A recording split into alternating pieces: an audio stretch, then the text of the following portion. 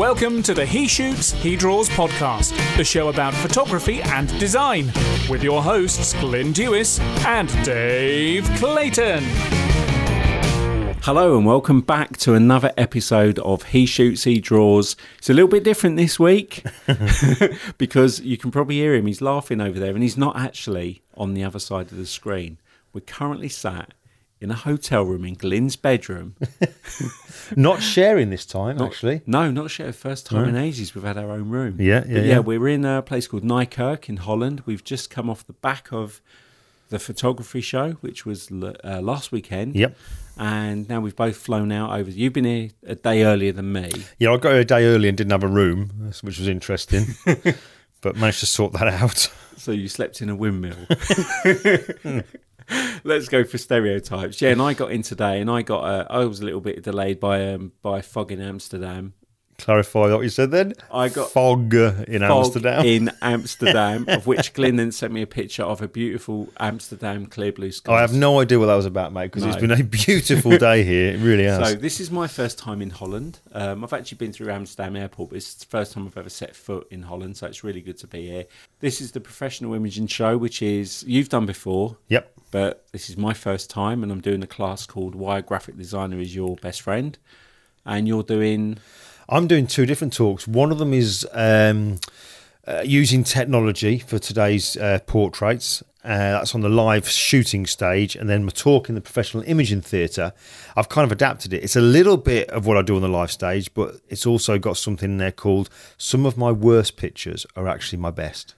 Oh, okay. Yeah, so it's a little bit different. Yeah. And also, something we did last week, which was a first time for us, is we did a special live edition of He Shoots, He Draws at the photography show. And what was brilliant about it, apart from the fact that I absolutely loved every second of doing it, is we gave everyone the full experience. So from the off, we had David McClelland there, who is the voice of the intro. The voice of the intro. Yeah. And you'll see him on telly. He does Rip Off Britain and any tech news on BBC.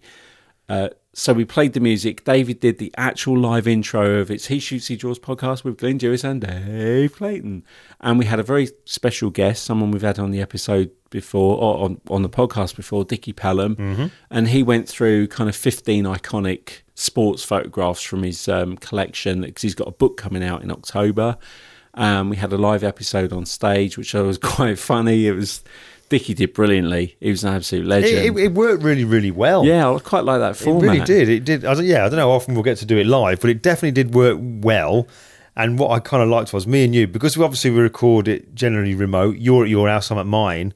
And when we're interviewing people, we kind of know the nod to give each other when that person's got something to say. And we were doing that on stage. There was no kind of like overlap. It kind of like flowed a secret almost glance. It's almost like we'd rehearsed it and we hadn't done it. It just worked really, really well. Loved it. Yeah, so I enjoyed that. So that was really good. And we had a great time at the show and saw some old friends like Moose Peterson, Joe McNally.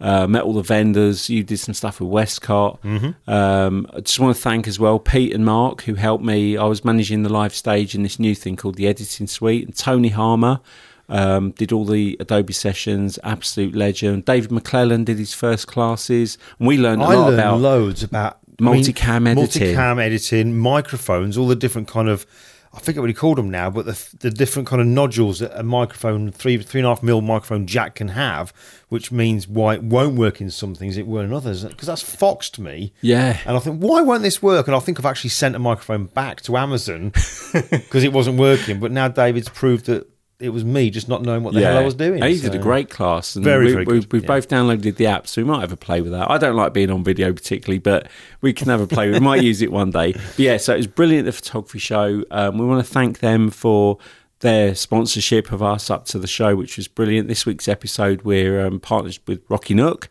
because Glyn did his book signing there. Mm-hmm. He had his books. Alan Hess's books were there as well.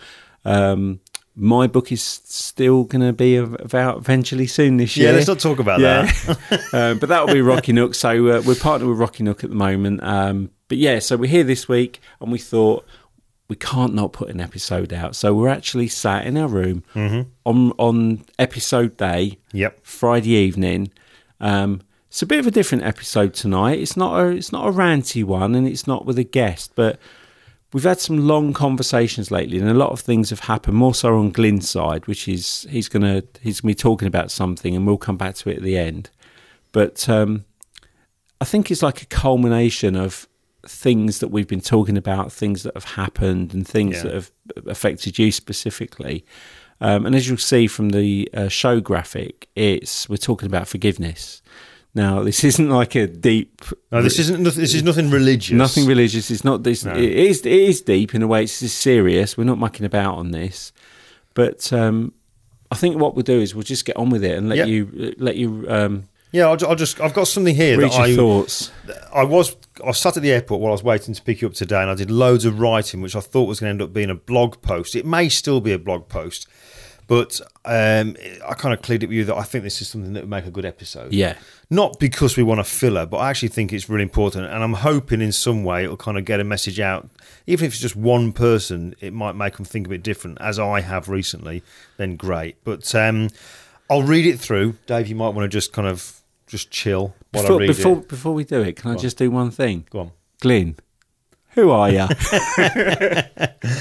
Oh, where do I start? Yeah, so I'm going to sit back and I'll let you. It's a fair bit to read here. I'll come back in the end. All right, so this is what I wrote down originally for the blog post, and it's all to do with some things that have happened over the last few weeks, and also a bit of soul searching, a bit of kind of realisation about certain things about me that I don't like. This isn't going, it's not like a negative thing. It's actually positive, so I'm going to read this all out for you. So bear with me while I read this out. So it goes with this. It says, for more years than I dare recall, I've had no contact with my mom. Family issues. Not unlike any other family, I guess. But the reason?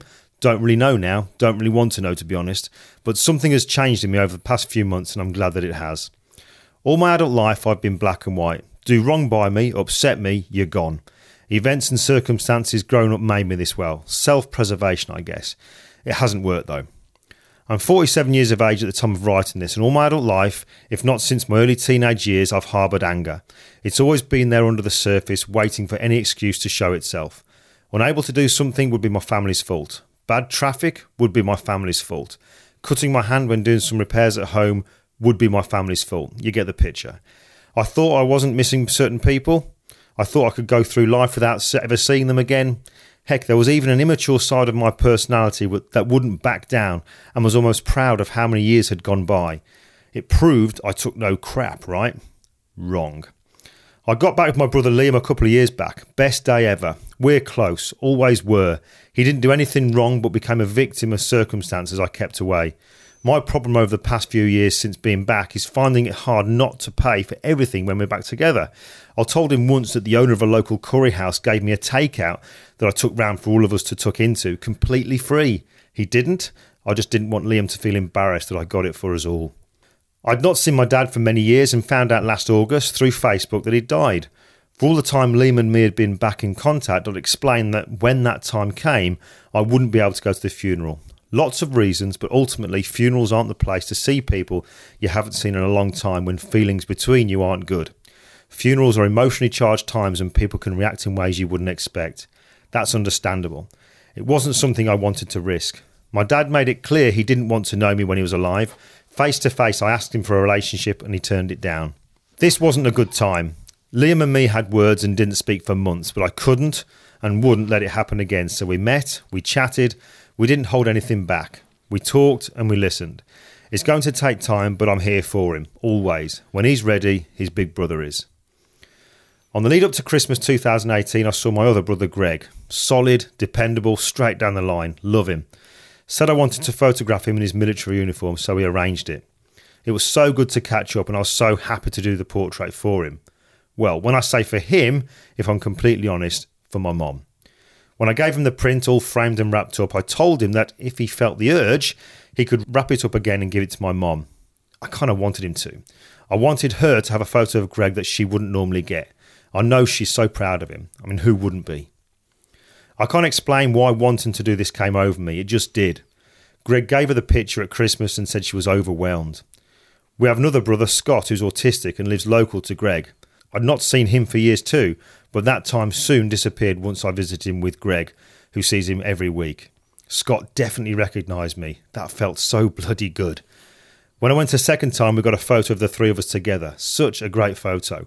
All three of us smiling, all three of us looking at the camera. Photoshop nowhere to be found. Printed some copies out. I sent one for Greg and one for Greg to give to Mom. A big print is being done for Scott that will go on the wall in his living room. I guess with the picture of Greg and now the picture of the three of us, I was holding out an olive branch, if that makes sense. So now let me tell you about someone called Reg Charles, a World War II veteran I recently photographed, a former stranger that has now changed my life. I photographed Reg for the World War II project. Such a wonderful, calm, gentle man surrounded by a loving family. When I saw him a second time to deliver his portrait, we sat and chatted some more. I asked him how he had dealt with all the horror that he'd seen and experienced during World War II. He said one word: forgiveness. This hit me hard. Driving home, I couldn't stop thinking about forgiveness and what it really meant. If Reg can forgive all that he experienced, then surely I can. Reg told me that forgiveness isn't weakness. It's quite the opposite, in fact. It's strength. It was time to make a change. All my life I thought I knew what was best for me, when really I didn't. What I thought was best was actually causing me more upset and more anger. It was creating baggage. Baggage I was sick and tired of carrying around with me. Hell, I didn't even know I was carrying it until something inane would happen and serve to remind me. Bottom line, if I wanted things to be different, then I need to do something different. I need to go against my natural instinct that clearly doesn't know what is best for me. How can I possibly keep on doing the same thing but expect different results? I binge-watched Ricky Gervais's new series, Afterlife, the story of a man whose wife has died of cancer and left him a video diary of how to get on with life without her. He's angry, he's bitter, and he's on a self-destruct mode. In the final episode, he's sitting on a bench in a cemetery talking to an elderly woman he's befriended, and with the realisation that things can be different if you let them, he says that he's realised you can't change the world, but you can change yourself. I sat with my wife Anne and explained all that I was thinking. I need to change this black and white bit of my personality. I need to get rid of this underlying, ready to erupt anger. I don't like it. As ever, she was totally and utterly supportive. Understandably cautious because what I explained meant seeing folks I'd not seen for a long time. But that's Anne not wanting anything or anyone to cause us more upset. I love her so much. So I visited my mom. Greg had given her the heads up that I might. I asked him what reaction he got and he told me the first thing she said was, "What shall I cook him?" It felt weird. I wasn't nervous. I just walked up to the door and rang the bell. Mum opened the door and a big beaming smile. I stepped in and we hugged. And we hugged, followed by, "Do you want a cup of tea, love?" We stood chatting in the kitchen for ages. So much to talk about, but not going over old wounds. Too early for those conversations, if indeed they ever need to be talked about. No need to go over the past. It's the future that's important. So we were sat in the front room still chatting. My mum said it felt strange. Strange that the years don't feel like they've happened. That's how it felt for me too. We'd slipped back into mum and son. It's early days, but I'll be going back again, that's for sure. I feel lighter, I feel different, and I feel calm. Strange? Weird? No, it just feels right. So that is what I was writing for my blog. And just for the record, that is the first time I've heard any of that. Mm-hmm. Now, obviously, some of it I know because I've known you. I was there when we were talking. I remember very clearly. I was at work and I'd gone out to lunch and walked around by the shops, and you rang and you said that you were thinking of meeting Liam. Yep. And I remember saying, "Do you want me to come? Do you want me to, like, you know, the protective brother? Mm-hmm. Go in a public place. Don't leave yourself open."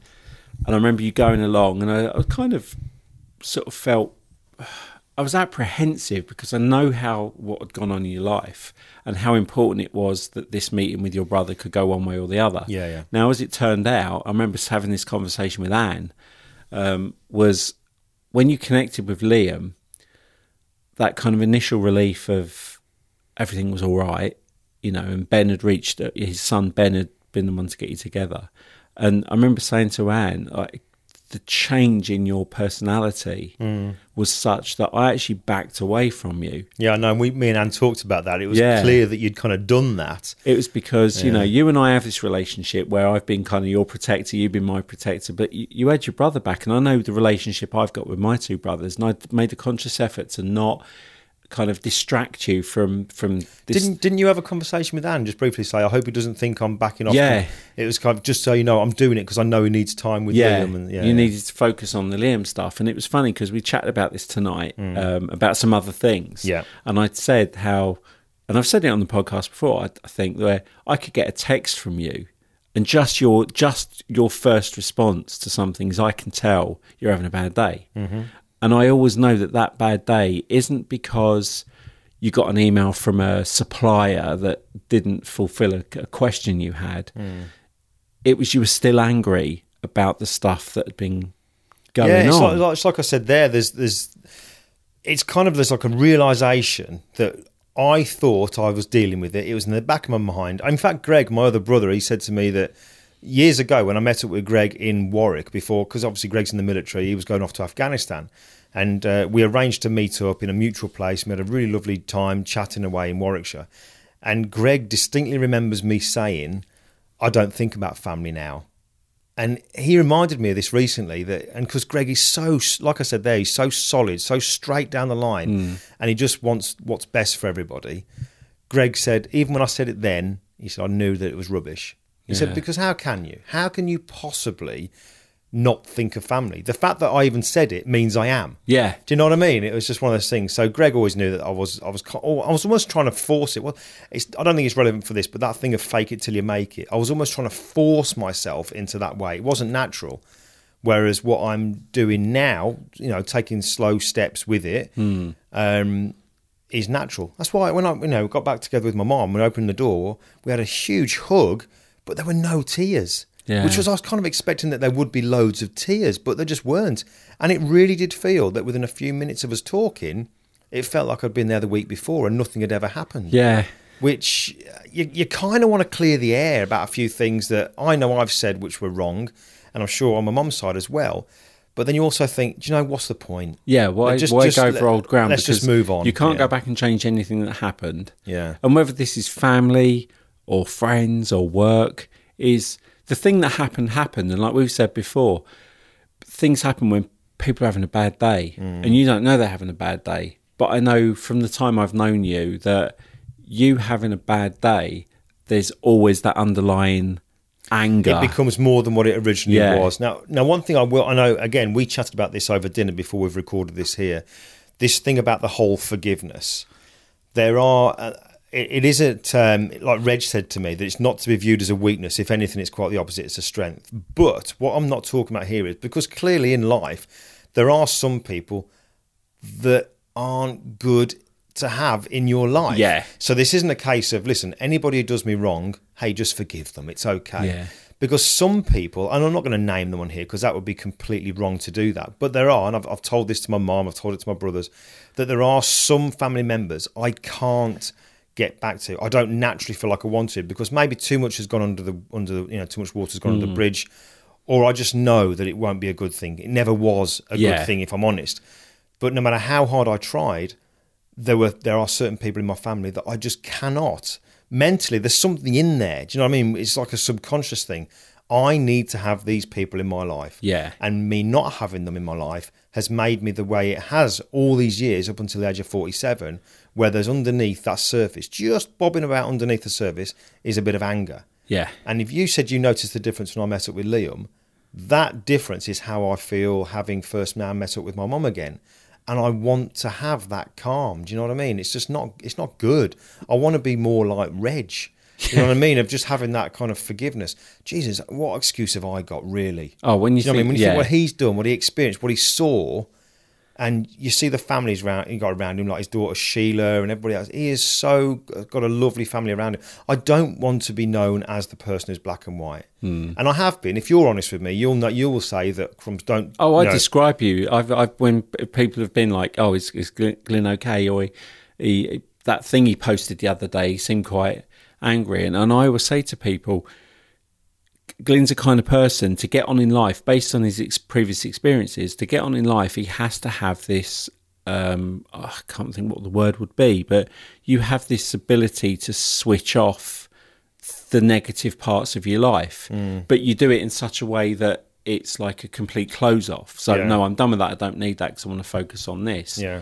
And I know that I saw you lift when you kind of got back with Liam, is it changed your personality. It even changed your work. I said this to you earlier. The enthusiasm you had for your work suddenly like elevated. You were being really creative and positive. But I wonder if it was more of a motivation, because again, something else we spoke about was what was driving me for years was that that thought of, right, one day I'll show these people that I've made something of myself.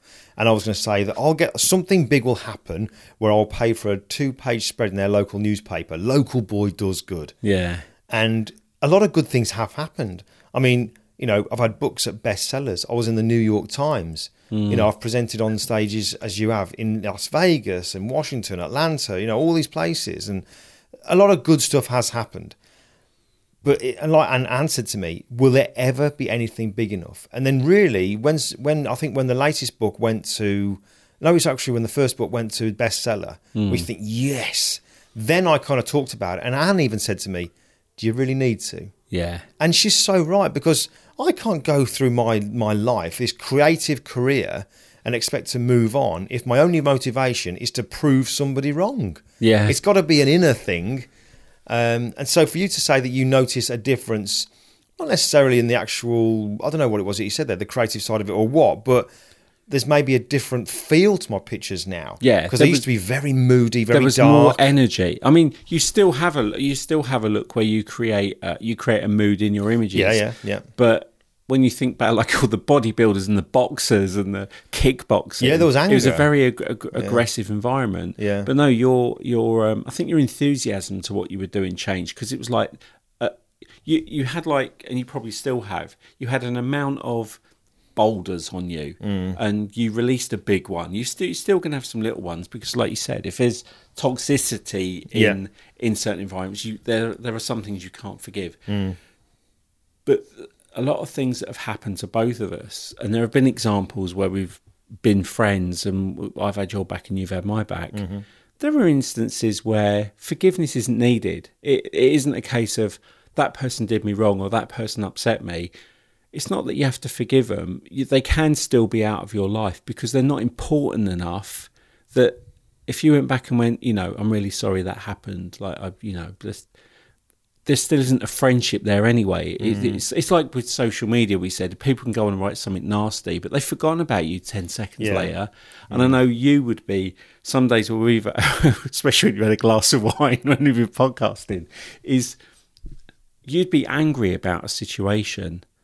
And I'd always know you weren't angry about that situation. You had this other thing that was making you angry, and it just so happened that that day you had a bad day. You'd go off on one, you'd be like, and I was sad for you because it's I don't like seeing you like it. I don't like, and some days it's like, no, I can't bring.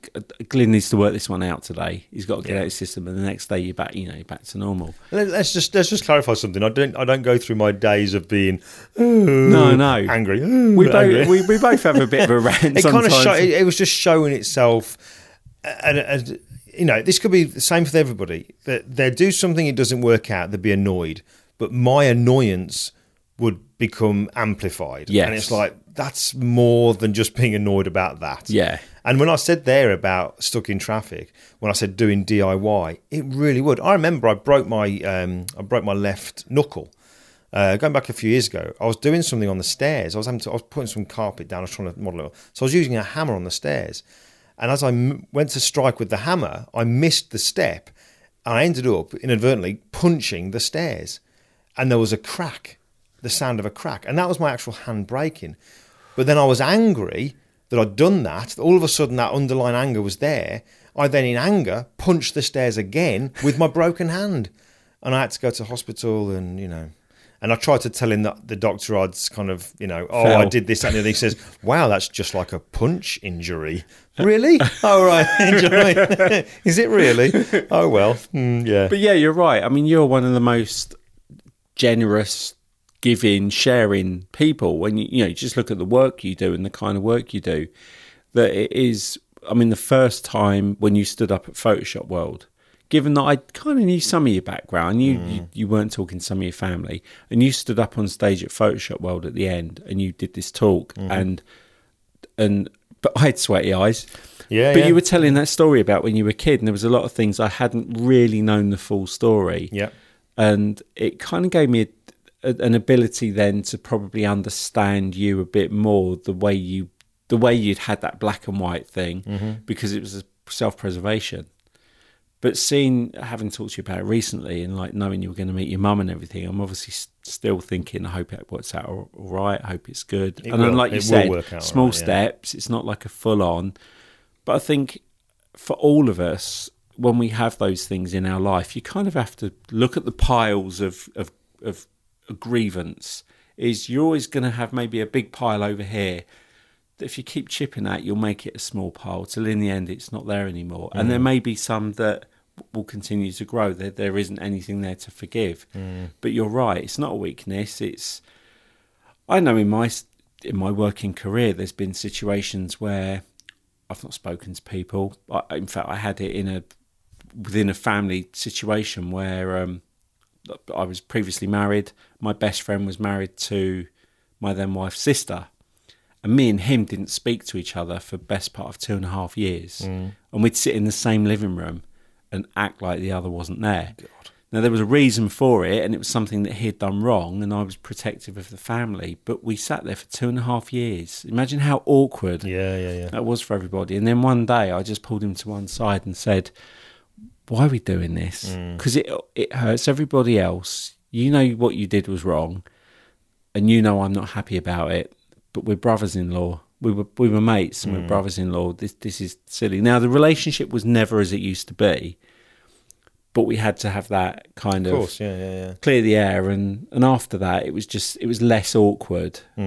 But it's sometimes you can kind of hold a grudge, but you forget all the people around it that it affects. Yeah, and also there's the thing, I don't know if you had it, but certainly with me and other people that I've had issues with, let's say in the family, it was a case of, why is it always me that has to make the move? Do you know what I mean? Why can't somebody else do it? So that's how I generally went through. Look, I was kind of thinking that, look, all my life I've been the one that's made that step to try to get everything sorted. Just for once, I'd like to see somebody do it for me, and it doesn't happen. And I was kind of going through my adult life thinking, well, that's because they don't want to know me. That's their, but really, and this isn't always the case, but speaking to some people in my family that I am now thankfully connected with, it wasn't that they didn't want to, they just didn't know what reaction they were going to get. Understandably, here's me, black and white, I can understand that they think they wouldn't get a good reaction. So although they wanted to speak, the fact that they didn't meant that in their mind there was a hope. Because if they had spoken and I cut them off, they knew for definite. Yeah. Does that make sense? Yeah, absolutely. So the fact that they didn't ask meant there was always that chance. Yeah. But if they had asked and it was a no, that was it. Line drawn. So I totally get that. And Liam was a perfect example. He could have reached out to you at any time. Liam has never, ever done anything. But it was just victim of circumstance. Yeah. And if I could rewind that time so that I'd never done that, I would do. I absolutely would do, but I can't. Basically, no, but you are. I am who I am, and I guess my way of kind of showing. I don't know. I think I'm a very generous person, and I feel this. One thing I'm struggling with Liam and with Greg and with Scotty and everybody else who I get to meet with is having this generous thing. I feel like I need to give and share and buy, and so I'm having to kind of stop doing that. Yeah, because you got nothing to compensate for, and you can sometimes do more harm because then if you start doing that too much, that can become an expectation, and then you can have a falling out again. Because I guess it could do, but I think if anything, in our case, it's just a case of look. It's embarrassing for people. They're going to feel awkward, and that I don't want to do. I don't want to make them feel that way. There's enough for us to deal with than having to throw in another emotion into the mix. Yeah. So I'll stop doing it, but I also just like giving stuff to people anyway. Yeah, do you know what I mean? Same. I'm like, I know every time I have an interview now with people, and it's really lovely that people say, you're one of the most kindest, generous, and it's because I want to be thought well of, but doesn't mean I'm a walkover, and it doesn't mean if somebody did me wrong, I may not necessarily react on the outside, but inside I can actually be really upset, really hurt. And we've had a couple of, I'm not going to name names, there's been a couple of instances in our career where there's been a couple of fallings out, and I've never really gone back and felt the need to kind of make friends. But any of those people, I'd sit here now opposite them and have a beer with them. Absolutely, yeah. Because it's just we could end up being in the same environment where, again, you don't want to make it awkward for other people. But it's your battle, not theirs. Yeah, but with me, pre-meeting Reg Charles, pre-watching Ricky Gervais's Afterlife, I would have gone, nah, I could be in the same lift as them and not talk to them ever again. Do you know what I mean? But now, and it'll be something I have to work on, but now I think, no, if I see that person or those people, that we know there have been a few issues. I mean, with thousands of people in the industry that you meet, there's bound to be a few clashes. But I know that I would be able to say, how you doing? Do you want to, or whatever. Because I just don't need it. Yeah, you do not need it. We're getting older now. We're getting older. We ain't got the energy look at to that carry picture this that you've baggage. just shown me on your presentation, which was when we first met. And now I do feel old because there I do look younger, and I'm You're like, oh 12. my Lord. Well, like the baldest 12-year-old I've ever seen. I almost think I should shave this beard off because of the grey in it, but then no, you wouldn't want to look. No, I look weird with that beard. Yeah. I look weird without a beard.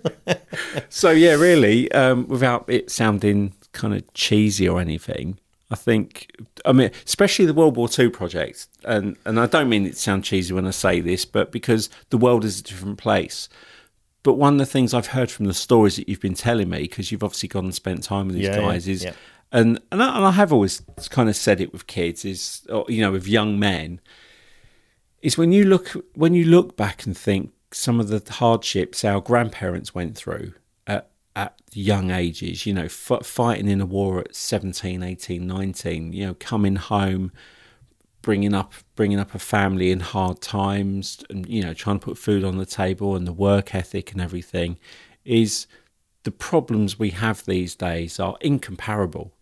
They are, but they're as relevant. Yeah, they are, because today. whatever you're going through is as bad for you, and then you're dealing with it. But when you're sat there with a 90-year-old guy who was saying, like, he lost all his friends in his platoon, and then he came back and this happened, that happened, and they got lifelong injuries, and then you're sitting there thinking, oh, I just fell out with someone today because they didn't reply to an email. If anything, it's kind of, it has been an unexpected kind of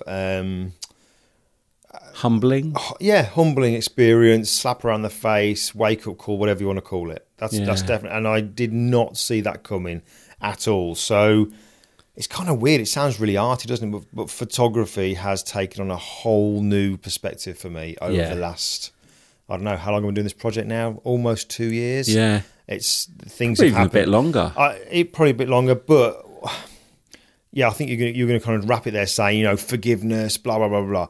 All I will say is, for me, doing this, forgiveness, kind of like just thinking, you know, enough's enough, that kind of a thing. It's not something that I forced myself to do. No. I'm 47, 48 this year. It just feels right now. Like the thing when I photographed my brother Greg, with the intention of him give that to Mom. Yeah. That wasn't something that just appeared in my head. There was nothing that drew up, you know, sort of led me up to that. It just suddenly happened that it felt right to do that. So all this kind of like just moving on, put things to bed and just crack on and get back with those people who are really important to you. It's only now that I could do that. Yeah. A year ago, I couldn't have forced myself to do it because it wouldn't have been right. No. So. And also with the forgiveness thing, and we will come to the end of it, is what we're not saying is go out there today and forgive everybody who's wronged you. No. It's just pick one if someone springs to mind, if you're listening to this and there's somebody that springs to mind, and you just for one moment think, why did we fall out? Why have we fallen out? Why don't we talk to each other? What is the issue? Even just by thinking, is this correctable? If I correct this, if I'm the one that holds out the olive branch, will this make me a better person? Will it make me feel better? Will it make a situation better? It doesn't mean you have to do it. It just means you have to think about, okay, if you are still harbouring, you know, a chip on your shoulder or a monkey on your back, or whatever they call it, just to sit and think about, can I correct this? Can I do something about it? Might be yes, it might be a no. But if it's a yes and it works out fine, just think how like one less thing. Yes, one less thing, one less bit of baggage to carry around with you. And if you are in any way like me and you have those thoughts of, why is it always me that has to make the first move? Why can't they do it for once? I'm going to wait till they do it. It ain't going to happen. Yeah. And it might not be, as was in my case, it might not be because they don't want to. It might be because they're scared to. Yeah. So, what's the worst that can happen? Yeah. You're not seeing them now. So there you go. If you try to and they don't want to see you, you ain't going to see them. Yeah. What's the difference? Yeah. Do you know what I mean? So at least you'll know either way. But just to even make that move, if it hadn't worked out with me, going round to my mom's or whatever, I'm just glad it didn't. If it hadn't worked out, I actually think I'd have felt better knowing that I'd tried. Yeah. That was it, rather than going through my life and there's no maybe about it, regretting big time in later years. And the part of that path is, if you can, try and leave social media out of it. Yeah, do not use social media to air all this crap. No, don't use it. Don't use it as by all means, like send an email, send a private message, but don't wash this out on social media, because not that this is a family related thing, but I remember there being an instance where somebody was being really aggressive about this specific thing, and it became very apparent that conversations were had about why this person was being so vitriolic. And eventually I held out the olive branch to this person and said, look, what's actually going on? Where's this coming from? And they wrote me a really long letter back explaining that when they were a child, didn't have a great childhood, had some struggles coming to a country, things weren't working out, and that's made them, and there were lots of other things, but that's made them a really quite angry person, and they were taking it out on something that had no idea it was even a contributory factor to this person's bad day. But you will, sometimes you are going to be angry about other people, and this is where the social media comes online. It's a platform to kind of spill and attack, and you go down that deep dark hole of spite and trolling or whatever. But really, for what? How does anger make you feel good? There are times you're going to get angry. That's natural. Yeah, we're always going to get angry. However, just make sure that you're angry about the thing that's made you angry, and not the thing 15 years ago. Yeah, if it's something else, if it becomes something else, there's something there that needs to be dealt with. Yeah. That's why the companies invented stress balls. Do you know, when I was a kid, I had, because of all this, I don't think I told you this, and I don't even know if I should share this, but I had a punch bag. I used to have such an anger issue that I had a punch bag, a canvas leather-filled punch bag in the garage. And when I used to have this anger, I used to go in there and absolutely kick the living out of it. Really? And because it was leather, my hands sometimes would slip off it, and all my knuckles would just cut to shreds because it would just tear them up. But I would go ballistic as a kid. Again, because there's all this stuff underlying there that had happened, but made me angry, and I had no outlet for it. Yeah, so I'm glad you're my friend. Bodybuilding really helped me, believe me, it really did. Okay. So I'm going to let you finish, because this has been kind of your piece. But yeah, I think we really wanted to do this episode today because it's been on our mind, and I know it's not completely photography related, but photography is what brought us together. Photography has been a big part of your life over the last 10 years, and there's been a lot of changes in your life that have come from that through friendships and relationships. So I thought it was really interesting to hear you read that tonight, because like I said, I didn't know what you'd written. So that's because your plane was left me at the airport for 4 hours. Yeah, true. I had plenty of time to write that was just a paragraph. All right, cool. Now, next week, as a bit of a heads up, is next Friday. Is that going to be Austin's episode? I think it is. It's the weekend before his book gets released. Yes, so if next Friday is the 29th, which it is, next Friday's episode is going to be with author, creative artist, Austin Kleon. Unbelievable. That's all packed and ready to go. So I cannot wait for folks to hear that one. Yeah. So I'm ending this one, although it has been a positive episode. Yes, we've kind of Well, you said his book. Soul keep going. His book. Oh yes, that's the thing. You see, yeah. Other things that have happened recently. The Ricky Gervais Afterlife made a big impact. Since Afterlife, while I've been here last night, getting here the night before you did, I binge watched Ricky Gervais's previous series on Netflix called Derek. Oh my God, be more Derek. That's Yeah. what I say. When you watch that and you realise what it's all about, be more like Derek. You know, Yeah. what a lovely character. And then Austin Kleon's latest book, which we've had advanced copies from his Yeah. publishers, Keep Going. There's some damn good stuff in there. Yeah. And we don't get any kickback for mentioning this book. No. His first book made a massive impact on me, as did his second, Show Your Work. This third book, brilliant. Yeah. Absolutely brilliant. Cool. Well, I'm getting it off you because you can I have it? Can I have it? So I've got to read it yet, but we're going to end on a high. Yes. Okay. There's this one thing you told me today that I've not seen yet. You're going to show me when you've wrapped this episode up. You posted something on Twitter today. Oh, yeah. Yeah, I posted on Twitter that about binge watching Derek, like I've just mentioned there. Ricky Gervais liked it. I was like a little kid at Christmas. Ricky Gervais liked my tweet, and I've even screen grabbed it to keep. Like every time Joe McNally likes one of our tweets. Yeah.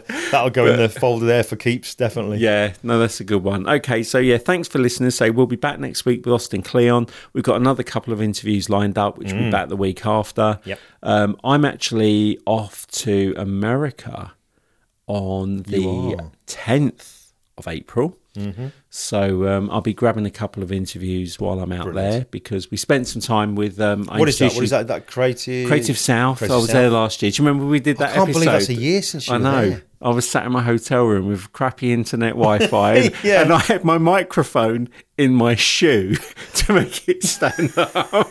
And then you passed out. Yeah. So we might try and avoid that. We might try and do it, but I'm hoping to get a couple of interviews with some designery people while I'm out there. But yeah, we've got some good people lined up, and so we start next week with Austin Kleon. So again, as always, you can find us on social media. We're He Shoots, He Draws. All the episodes are on heshootshedraws.com. Please leave a review on iTunes if you can. We really appreciate it. And share it and tell your friends and retweet and all those kind of things because we just like it when you do. And if in any way what we've talked about tonight helps, makes you think, whatever, genuinely drop us an email. Yeah, because all the emails that we've had before when we had the things about like Nathan's dad passing away, some of the stuff that was shared. In fact, I've even got the permission to mention about some of those tomorrow on the talk I'm giving here in Nike. Yeah, so that's podcast at heshootshedraws.com, or if you go on the website under the episode, we've left the comments open, and you can leave a comment or you can contact us through the website and send a message through there if you don't want it being public. Mm-hmm. But we've always had good responses for these kinds of episodes, so we hope somehow it helped. Mate, we need to get cracking now. You go back to your room, get yourself sorted, because tomorrow it all kicks off. Yeah, it's on stage. My brand new class, my first ever time at this conference. So Brilliant. No pressure. No pressure. All right, we'll catch you all next time. Thank you and good night. Good night.